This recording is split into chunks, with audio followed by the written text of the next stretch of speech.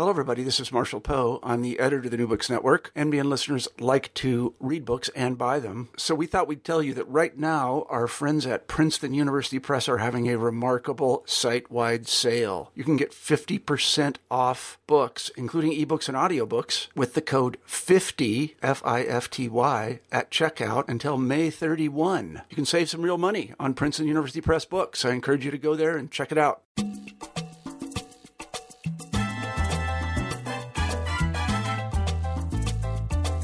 Welcome to New Books in Latin American Studies. My name is Álvaro Casobello, and today I will have a conversation with Mónica Ricketts about her new book, Who Should Rule?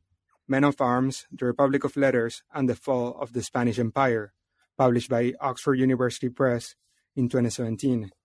Mónica Ricketts is an assistant professor of history specializing in colonial Latin America at Temple University. Professor Ricketts, welcome and thanks for joining us today. Thank you so much.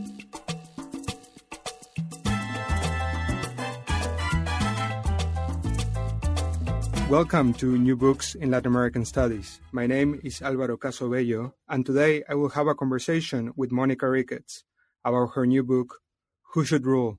Men of Arms, the Republic of Letters, and the Fall of the Spanish Empire, published by Oxford University Press in 2017. Mónica Ricketts is an assistant professor of history specializing in colonial Latin America at Temple University. Professor Ricketts, welcome and thanks for joining us today. Thank you so much for having me here, Álvaro. Thank you. As it is usual here at the New Books Network, we like to start off by asking you a little bit about your sort of biographical background and your intellectual trajectory in sort of more personal and general ways. Can you tell the listeners a little bit about yourself? What do you consider to be your academic influences, and how did this project that is now the book came to be? Thank you. Yes.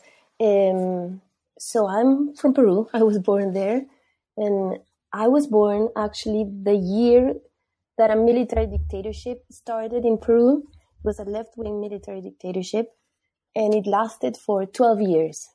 And I remember my childhood, that this was, you're from Uruguay, so you know what I mean, that you grow up talking about politics. It's like all the time. Everyone talks about politics during breakfast, lunch, and dinner. And my father was a journalist. And so I kind of like lived through these tensions of writing while the military were there. And my uncle was also a journalist and he was exiled. And anyway, so then democracy started in 1980. And at the same time that guerrilla started, Sendero Luminoso, Shining Path. And it was such troubling times. And this came part of my life, our life, my generation, you know. It was this internal conflict, war, violence, and this constant effort of failed states, failed attempts at things. Then I went to university. I decided to study history and had the fortune of have great mentors, great professors. One, Scarlett O'Fellan Godoy, who is an expert on the Bourbon reforms and on the 18th century rebellions and revolts. And she was an inspiration. We're dear friends. And my other professor was Juan Carlos Estenssoro, who is a cultural historian who works on religion, but who pushed us nonstop to read primary sources, to go to the archive, to look for sources. And so thanks to them, I really developed this interest. And I finished my undergraduate education in Peru and worked as a journalist for a while. Well, I did other things. And while the Fujimori sort of like era was at its peak and the Shining Path also was sort of like, it was the end of it. It was very troubling times, and I lived through it in a newspaper that was in the middle of these struggles because there were bribery cases, and it was a fascinating time, and I think it has shaped me, totally shaped me. Thanks to the support of Scarlett O'Fallon Godoy, I applied for a fellowship and got into Harvard University, something I still can't understand how that happened. And there I could do what I was dreaming of doing, which was doing comparative history. I wanted to learn about other places, to think about Peruvian history in a more open ways, in sort of like to see how the history of the place where I lived compared with others, or how I could read it in parallel with others. And that was exactly what was happening at Harvard with Atlantic history, with led by Professor Bernard Bailyn, and then Professor Akira Iriyi was sort of like conducting all these seminars on international history. It was a great time. And then I had these wonderful professors, John Coatsworth, who worked on institutions and economic history in a comparative way, who put a lot of emphasis on the law and its role. And Professor John Womack, who is an amazing historian and who really trained me. I hope this explains a little yes. how I came. Oh, and this project, actually, I had it all. I always wanted to study this first generation of intellectuals. And I first got interested in the Enlightenment and thought that I could, write something or understand this first generation of failed intellectuals through the Enlightenment. And then as I was reading and doing more research, I just realized that I couldn't fully understand them without taking into the military into consideration, that their story was tied to that other part of the story. And it's not that I like military history or, to read these boring reports, but I thought it was necessary to write what I wanted to write. Right. And precisely the book is about sort of the rise of this sort of two new cohorts of men, what you call a sort of a new group of military cadres or sort of men of arms, and a new cohort of intellectuals, both in Peru and in Spain. And as you were saying, you make an explicit effort to connect these two places, which, I mean, one is always tempted to look at them discreetly without any connections beyond sort of a varnish of colonialism. So I wanted to ask you about, because you in the book you say that this is an explicit methodological choice to see Spain and Peru together, and I wanted to ask you about methodological choice. And you mentioned Atlantic history. One could mention also imperial history, also very important perhaps at Harvard and other American and British particularly institutions.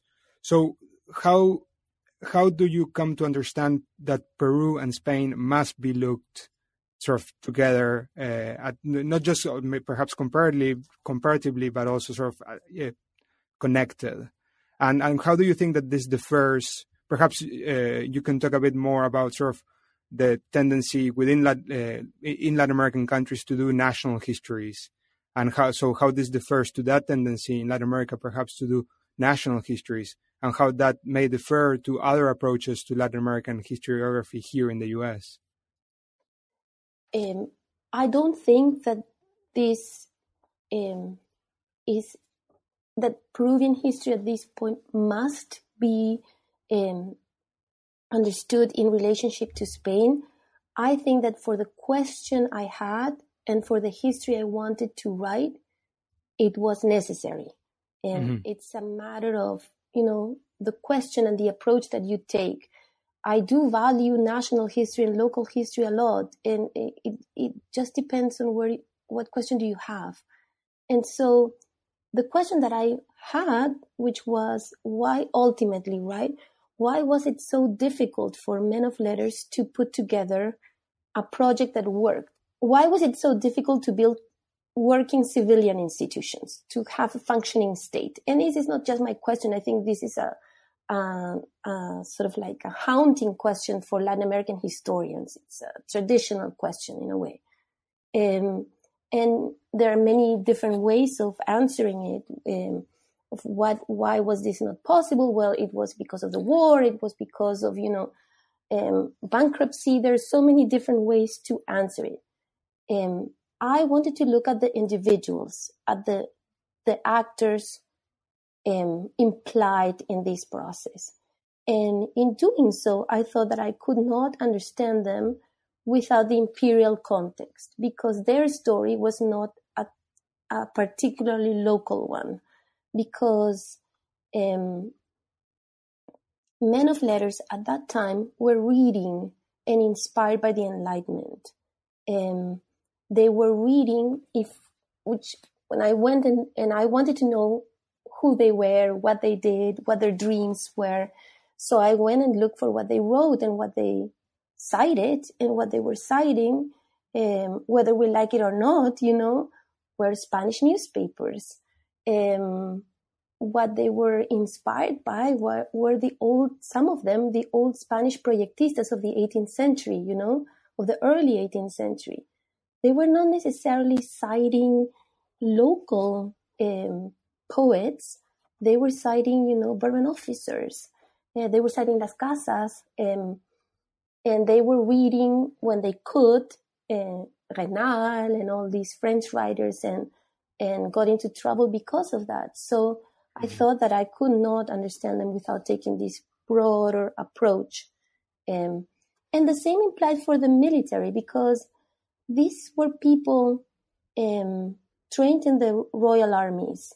And the royal armies, when I started reading about them and how they were designed and, what kind of institutions they were, these were not local autonomous institutions. The armies of Peru were part of the royal armies, broadly conceived as imperial armies. And so I thought that it was necessary. Great. That's a very, very enlightening answer. So your work precisely, just to pick up on that, advances the thesis that certain reforms undertaken by the Spanish crown in the late 18th century prompted the emergence of a new type of military, of a new type of army, if not of the military itself as a political actor in the Spanish Empire, and later in revolutionary and independent Latin America. So I wanted to ask you sort of two questions about this. One is, what are the defining characteristics of these new men of arms when one thinks about them in relation to their other armed predecessors that existed in the Spanish Empire? And then, related to what you said at the beginning, this sort of long continuity of military interventions in both in Spain and Latin America, I wanted to ask you if we can see this moment of the Bourbon reforms as one that ushers in a new political actor that eventually will make several interventions in Latin America, particularly in the context of Spanish American countries in this case. Yes, I do think that to answer the second question first, there's a great continuity between the Bourbon reforms and militarism in the 19th century. And we haven't really said it, I think, or analyzed it the way we should have. A classic hypothesis for Latin America has been that of John Lynch, who claims that the wars of independence were so devastating that pretty much the military rises out of nothing. Kind of like everything is destroyed, and then the caudillos sort of like rise as in the middle of nowhere. It's like Facundo, no? The character of Sarmiento's novel, rising from the Pampas and ruling sort of like in a wild way. And sort of like that's the image of the caudillos that we've had. I'm exaggerating that portrait, but in a way that has been sort of like the general approach to this. There's the War of Independence, a huge breakdown, and the military rises because there's not much else. I think that the military rises and the caudillos rise in the case of Peru because there's a long history of military reform and support of the military that goes back not to independence, it goes back to the Bourbon reforms. And it goes, we can see a huge breaking point in the 1760s with a big military reforms after the British take Havana. But we can even go further back and see that this was, a sort of like Bourbon idea of rule. They brought military officers to the court in Madrid, and Navy officers in particular. They were the most knowledgeable at the time, with a scientific training, and they became the leaders of, the reform program. And so maybe that's why the military becomes so strong, because there's this, decades and decades and decades of reform and support for them.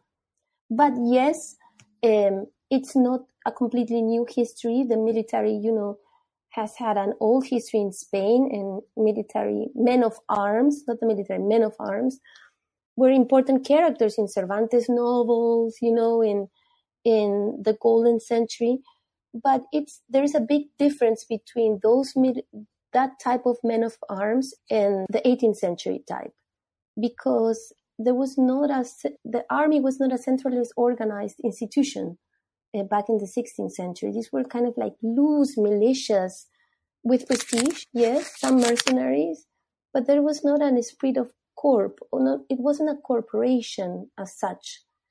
And that's the odd development that's going to happen later on, which will have a big corporation being formed by the Bourbons, supported by the Bourbons, with individuals that are loyal to the king. And I can talk more about that later. Great. And in the context of this sort of reformist spirit, the book introduces an idea, or advances an idea, that sort of a revolution of merit of sorts occurred in the Spanish Empire in the 18th century, and that basically, I'm being a bit reductionist here, but that the Bourbon monarchy wanted to transform the empire into more of a meritocracy than what it used to be. And so what circumstances sort of prompted this transformation, and why did this new dynasty think it was necessary to change the tenor of the empire in that direction, to take the empire in a direction of merit, or of a new type of merit, vis-a-vis what existed during the 16th century, during the 17th century, under the Habsburgs? Yes, I think that this is a fundamental concept that sort of articulates the Bourbon reform program. I don't think it's a revolutionary concept, but it is a concept that brought major change, and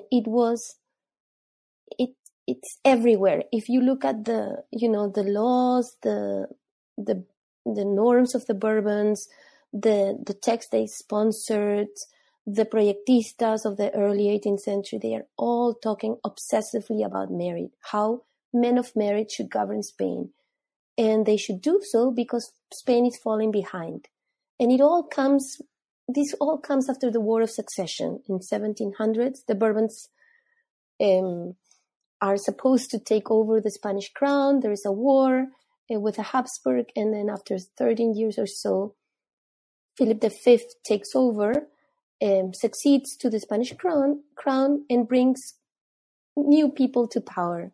It's a whole new form of government. He comes first with a bunch of Italian advisors and French advisors, and in practical terms, if we look at politics, right? This new court does not trust the old Habsburg courts, of course, because they had been waging a war for like over a decade, and they don't trust those old nobles sitting in the court of Madrid. So they want new people, and they bring their own ministers, and all these Italian and French advisors, but they need Spaniards. And what they do is they look into the provincial elites, and they look for people, well-trained people.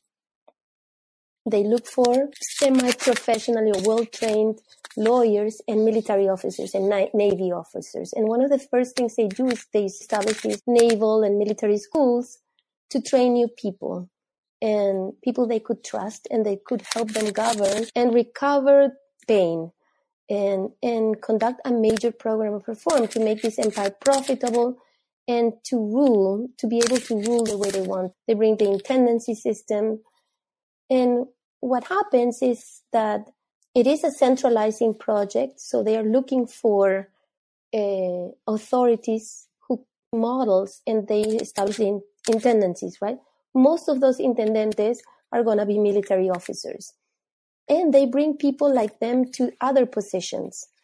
And later on, right, we will see in the 1760s, 1780s, that sort of like war becomes, it's like the background to everything. And while they are reforming, they are facing war. So the military becomes a lot more necessary. And they put military officers in key positions of power all along. And all the viceroys pretty much of the second half of the 18th century are military officers in Peru. This idea of merit that sort of prompts the advance or the rise of new military men, new cadres in the realm of the letters. You said it has an immense subversive potential, and so and the title of the book in turn also prompts the question of who should rule. And so my question is, in this context in which you have rising new political actors, the idea of merit running deep, wouldn't the conditions be ripe to actually question the sort of the merits of the crown to rule? Yeah, that's what happened. And actually, the question of the title, the book, when I first started the project, I started reading texts by men of letters and military officers after independence. And that was the question that they had: who should rule, right? And then they would write this report saying, I have more merits because I fought with my pen and my intellect and, all of that. And then the men of letters would say, well, but it was my blood. So my merit is more valuable than yours. Right. So that came on and on and on. So I went back to trace where that idea of merit came from, and then discovered this amazing world of the Bourbon reforms and the Bourbon authorities sponsoring and talking obsessively about merit. And it is a new concept. Merit has existed all along in the Spanish world because there were these probanzas de méritos, old ones, old texts, but they were understood. These are documents where you would prove your worth to apply, say, for a position in the administration, or to become a priest or enter a convent even. But it was tied to purity of blood, where yes, you would list, say, your skills and your talents, but what was most important was if you were of pure blood, meaning you were not an Indian or of African descent, or in Spain, right, you were not a Jew or a Moor, but it was about status. But in the 18th century, it's so much about skill and talent. And this is the measure of a person's worth. And that, I think, is a huge change. And what was surprising to me was to find the crown sponsoring this. I did not expect that, and I did not expect all these Bourbon officers writing about how it was necessary to have people of merit. Campomanes, the minister of, the big reforms of the 1760s, has this text about the education, the importance of education. And it's all about merit. Juan Pablo de Olavide, Campillo, so many of them. Mm-hmm. And these texts, along with articles in the newspapers, spread and caused an immense effect, because I could see then later on, people claiming or writing letters in a more private manner, not in an official way, using the same ideas. And it becomes subversive in my mind, because ultimately the society does not change in the same speed. You can write a very cutting-edge text with very subversive ideas, but the world does not necessarily have to change accordingly. And so there are all these expectations out there that men of merit should have positions of power, that authorities should be of merit. And then in the book, I provide a few examples of how the Bourbons try to reconcile these two worlds, right? Say, for example, in the military. And that is, for me, the institution that shows it best, because the military regulations of the reform program are so detailed that you can have, it's like 2 volumes of laws detailing how the new military should be. And there it's so much about skill and talent and who should be where, and according to what they have achieved in the battlefield, or if they had been disciplined, you know how it is. Then I could see later on, when these reforms were implemented, the huge contradictions that, arose when, for example, you had ceremonials, right? And you had the new military with the new officers there and the old nobles. So the authorities had to provide instructions on where to position, say, an old noble versus an officer. Who should come first in a procession? Where should they sit, right? And they had to accommodate, and it was these huge efforts to adjust sort of like a new institution to an old world order. And I think it is maybe in some places where the military was not as large as in Peru, maybe these reforms and all of these things that I talk about in the book don't play as big of a role as it did in Peru. But there in Peru, you had a huge military with a lot of power. And it's an institution also, and we can talk about sort of like the racial aspects of this, because it's an institution designed in a modern way, right? Where merit plays a big role, and that accommodates all these castas, all those people of different racial, ethnic backgrounds, and promising that if they performed outstanding actions, they could move up in the military ladder. And that had a repercussion in the social ladder, because they would be treated with respect, with dignity. They would wear uniforms. They would be treated in a certain way. They would never be punished in an offensive way. Never their honor should be targeted, and so on and so forth. And so for a society like Peru, I think this had a huge impact. Right. And so just to follow up on that one. So one of the groups that make an appearance at points in your book is sort of this new militia, sometimes militia corps or batallones de pardos, and so how did that come to be for the non-initiated in colonial Latin American history, and how you mentioned that, for example, 2 of the two first Peruvian presidents were also sort of men of mixed racial ancestry. So would that have been even possible, you think, if this new sort of ethos of merit had not been instilled in the late 18th century? I really don't think so. Maybe other people coming from different, perspective would think otherwise, but I don't think so. And I think that the first caudillos of Peru, right, the emblematic caudillos, Agustín Gamarra and Andrés de Santa Cruz, were the first sort of like Peruvian caudillos, because we had Simón Bolívar and San Martín coming, right? Sort of like national caudillos, although Santa Cruz is Bolivian. Were of mixed descent, half Indians, half Spaniards, and it's the classic militia people, classic military story here.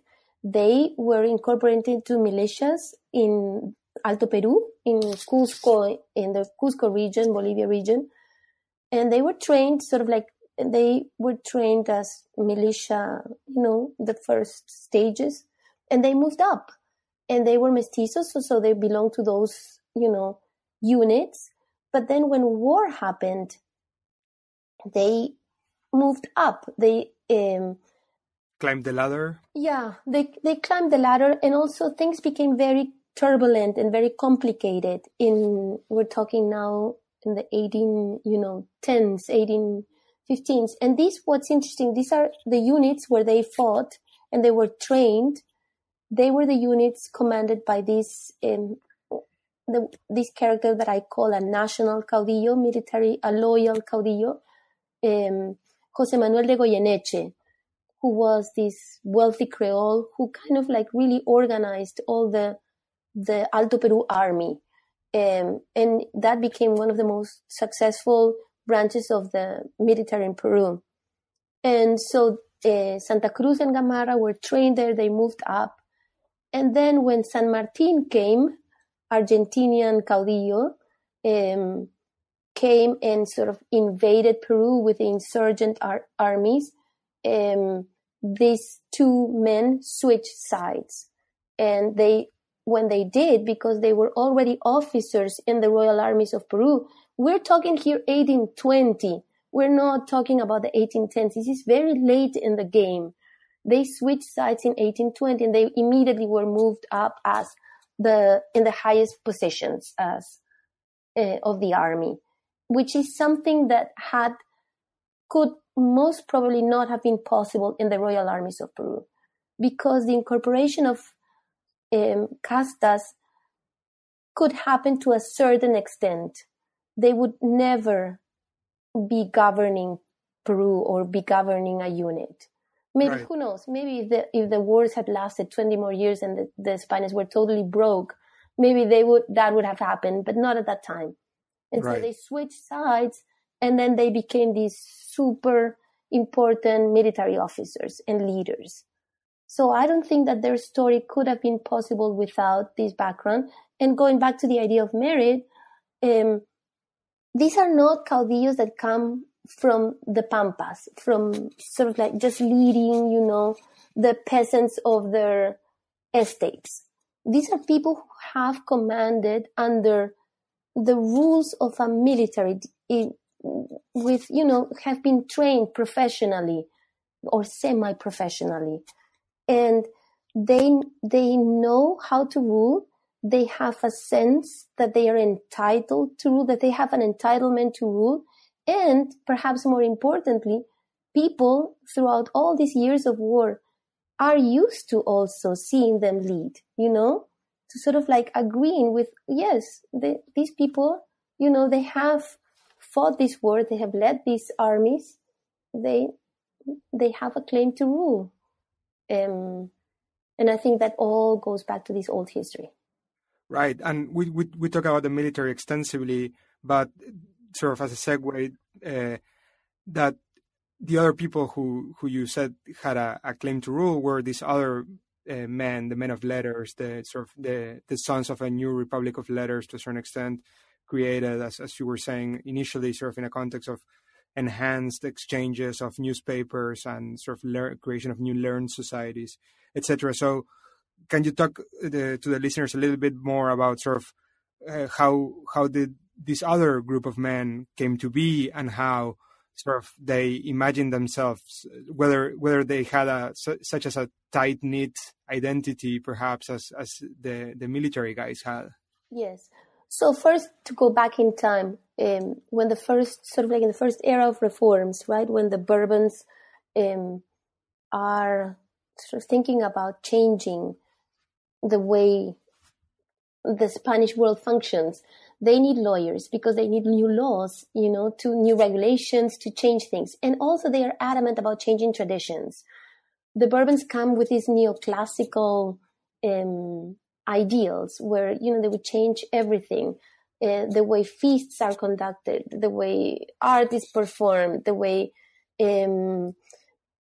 poems are written, everything has to be different. Everything has to serve the purpose of communicating a clear message.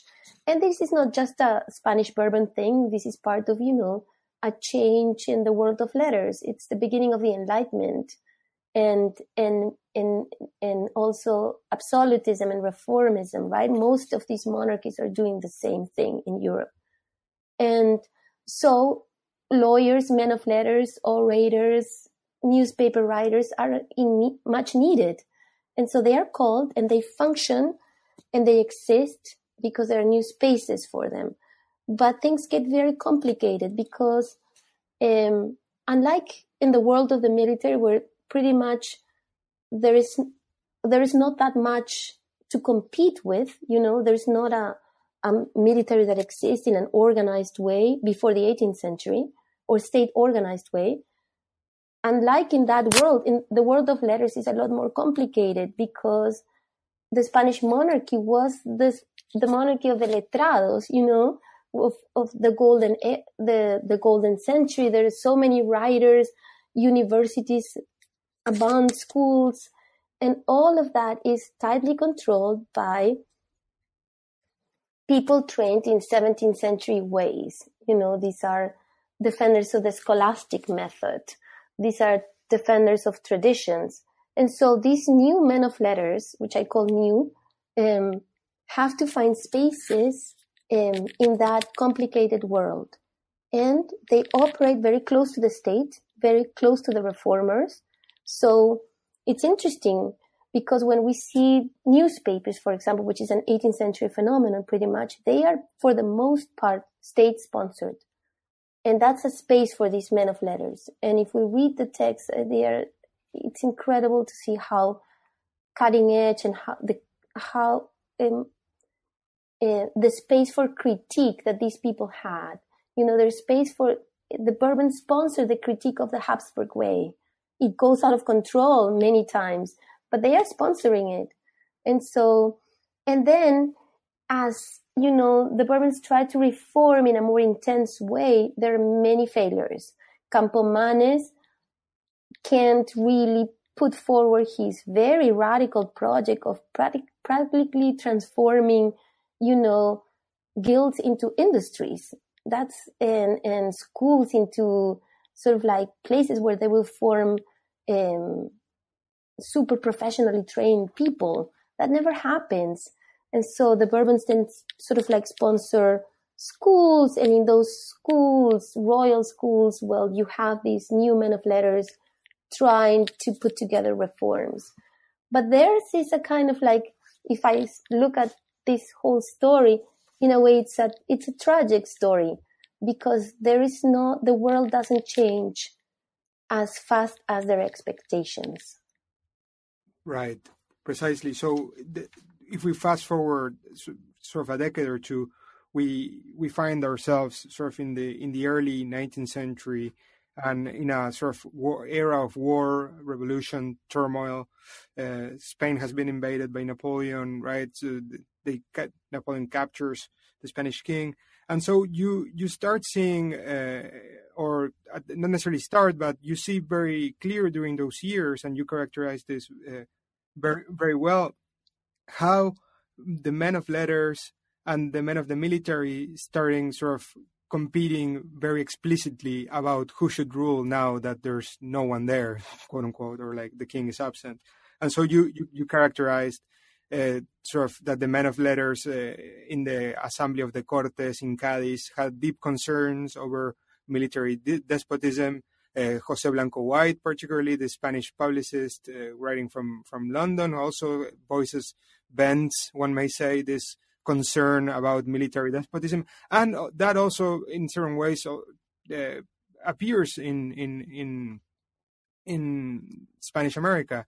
So I wanted to ask you if you could talk a bit about sort of this gulf between the men of letters and the men of arms, and whether that is ever solved, one may ask, in Spanish America. Mm-hmm. In Spanish America, not, but in Latin America, hopefully we have turned the page. I'm not so sure about that. But going back to Cádiz, which is a fundamental moment, right? Because in 1808, Napoleon invades and there's a vacuum of power in Spain, right? There's no king, or, he takes the Spanish monarch and his father to France and puts his brother José in charge.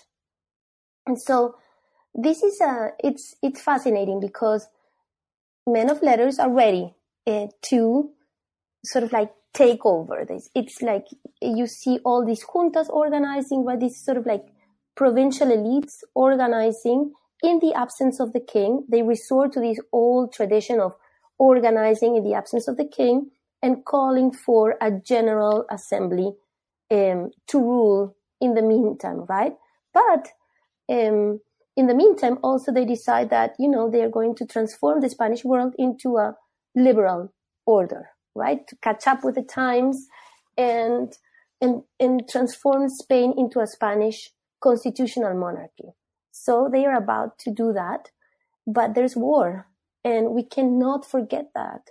And I think we have a little bit in the historiography, because if we just look at what the people in the assembly were doing and how they were trying to build, to create, to put together a plan for elections and create a constitution, that's fine to analyze all of this. It's so important, but we should never forget that they are doing it in the middle of a major war, and they're facing those constraints. So, I wanted to understand the way they conceive of themselves, of the role, of what they are doing, and the visions that they have had. But then I realized that if in reading what they wrote, their tremendous concern is the power of the military, because they really can't do what they want. And Cádiz is not a success story in any way, because the minute they start organizing, they face a parallel set of authorities, which is this, military officers trying to wage a war against Napoleon, with the British also in command of resources. And so very early on, they relinquish the executive authority of the sort of provisional government. This junta, this assembly of men of letters, relinquish that authority to a regency composed of mostly military officers, and who are going to put obstacles to any reform that targets their power. So when it came to the big question of in the constitution of the power of the military and creating an institution that would be subordinated to civilian power, they can't do anything about that. And they fail. And also, which is where Blanco White comes up, when it comes to the problem of Spanish America, right? While Spain is facing this invasion and trying to put together a resistance, in Spanish America, the elites are doing the same, right? They are organizing and trying to form provisional governments that also could allow them for sound autonomy, right? They are also fighting for autonomy. And what happens is that they face the repressive side of it depends on where you are in Spanish America, but in many cases, it's the viceroy with the armies. Right. In the case of Peru, it's clearly so, same as in Cuba, right? And the viceroy of Peru will send armies to Uruguay, to your part of the world, and to Argentina and other places to fight those efforts of autonomy, because Abascal, the viceroy of Peru, saw them as possible steps towards independence and towards, revolution. And he always was a step ahead in repressing.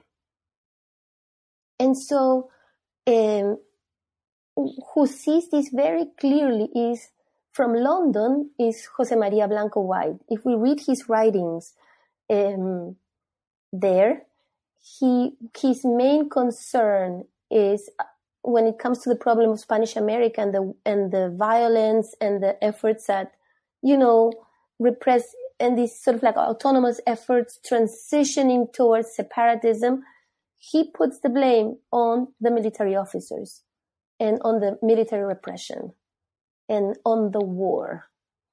And so for me, it was kind of when I discovered that, it was sort of like the piece that connected the two parts of the history I wanted to tell.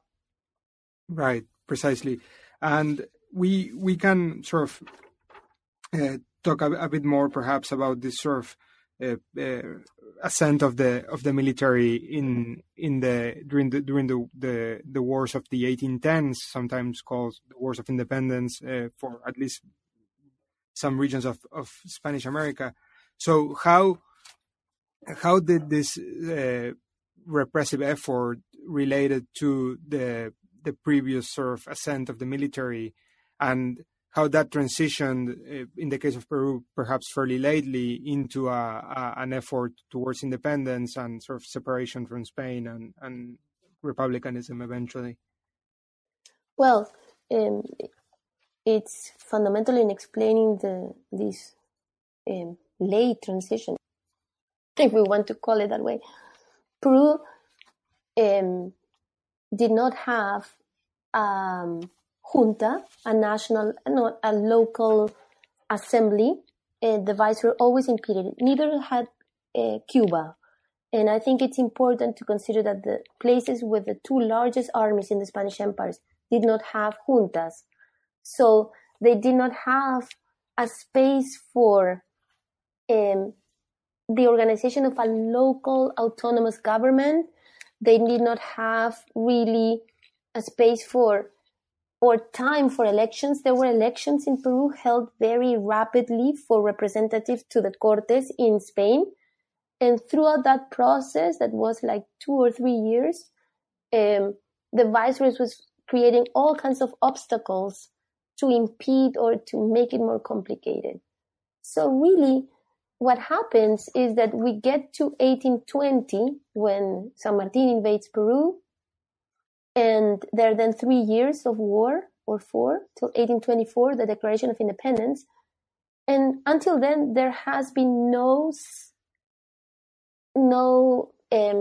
training or no experience of self-government. Nothing. There were no assemblies, no really spaces where civilians could really get together. And there were some, but in the middle of wars, and always there was a military dictator or a military officer in command or creating obstacles. So what can you expect for later then, right? And how could civilians then say, well, it's the time to organize? Later on, what we'll see is decades and decades of military dictatorships, and they are unstable because there is, conspiracies, and the groups that support them are not solid either. And but there's always the expectation. It's interesting, since, independence, that civilians should rule, at least among them, that it was their time to rule. But that sort of was always impaired by this sort of competing group, right? That wielded the power of arms, of all things. So I wanted to sort of conclude the conversation about the book, and we can talk about a little bit more about your future work in a second. But I wanted to sort of perhaps invite you to do a more sweeping reflection, sort of in the same way that you started, about this idea of meritocracy. And so we have still in Spanish America and in Latin America more generally, sometimes this sort of aspiration towards meritocratic politics, right? And that seems to have run against a number of obstacles. And most recently, I mean, one of the most interesting things about your book is that you can read it sort of bearing in mind new scandals about corruption, cronyism, venality, to a certain extent, that are occurring in the region, and some of the vocabularies, although very different in context, appear yet again. So I just wanted to ask you about whether you see this sort of civil service, to a certain extent, meritocracy, having its first iteration in Bourbon Spanish America, or is that completely outlandish? We are historians, so we think long term, but maybe we should go back to the Habsburg era. I think, quite honestly, and I think that we need more political histories for that reason that you mentioned. And I think that's where we're coming from. And I think from what I've heard, your work also comes from there, right? where we want to understand why is it that we are still having the same problems or sort of like these persistent problems of, first, we don't have a meritocratic system really working. We're doing so much better, of course, no comparison, right? Still, like the reform of the university is still, that's quite not so meritocratic yet. And I think in terms of politics, we have to work more to understand why do we do things the way we do.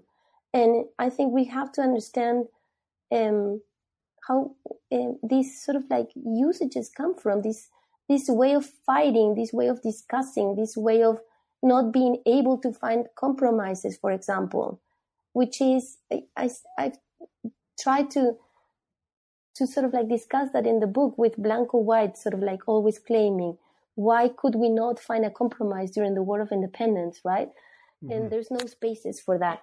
And yeah, I think, I hope that my discussion of merit and sort of like the origins of this expectation and this effort at reform that sort of like succeeded in certain aspects, because it really opened a new set of ambitions that didn't exist before. And I think it comes from this era. And we have inherited that in the military and in the world of letters, that the value of your worth is your skill, your talent. And that was very powerful in a society that was designed as an equal, as that of Peru, racially, socially. If all of a sudden you read a text like that and you sort of like, you are a mulatto and you join a militia and you're being told that, well, if you do certain things that you can rise, and that if you are a militia member, you are not going to be, punished with public humiliation as it used to be, because you deserve honor and respect. So that comes from there. And we have to understand why certain things don't work. And perhaps the longer we go back in time, the better.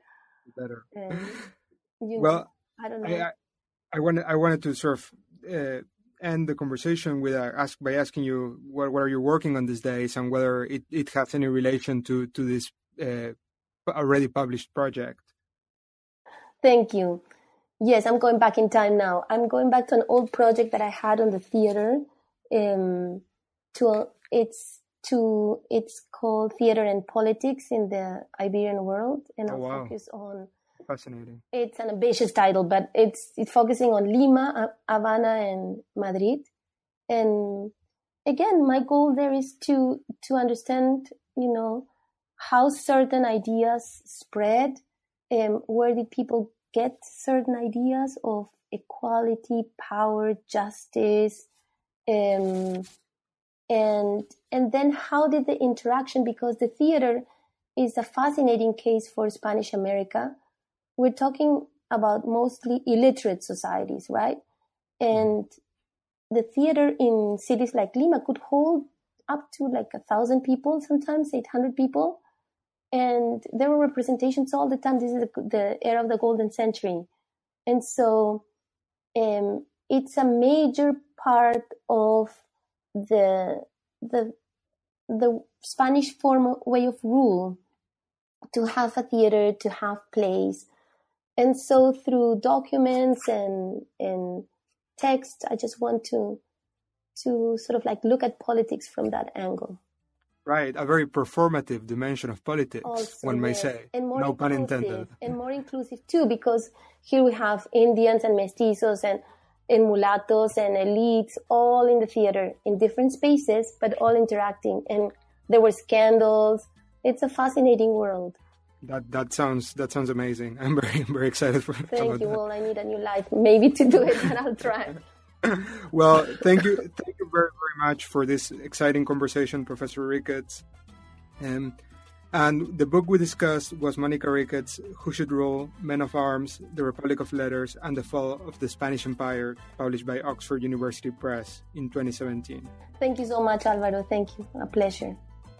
Please, and special thanks to the Johns Hopkins University radio studios in Baltimore.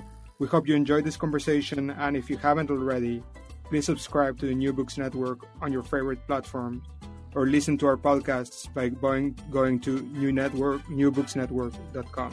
See you next time. The book we discussed was Monica Ricketts' Who Should Rule? Men of Arms, The Republic of Letters, and the Fall of the Spanish Empire, published by Oxford University Press in 2017. Special thanks to the Johns Hopkins University radio studios in Baltimore. We hope that you enjoyed this conversation, and if you haven't already, please subscribe to the New Books Network on your favorite platform, or download our podcasts by going to newbooksnetwork.com. See you next time.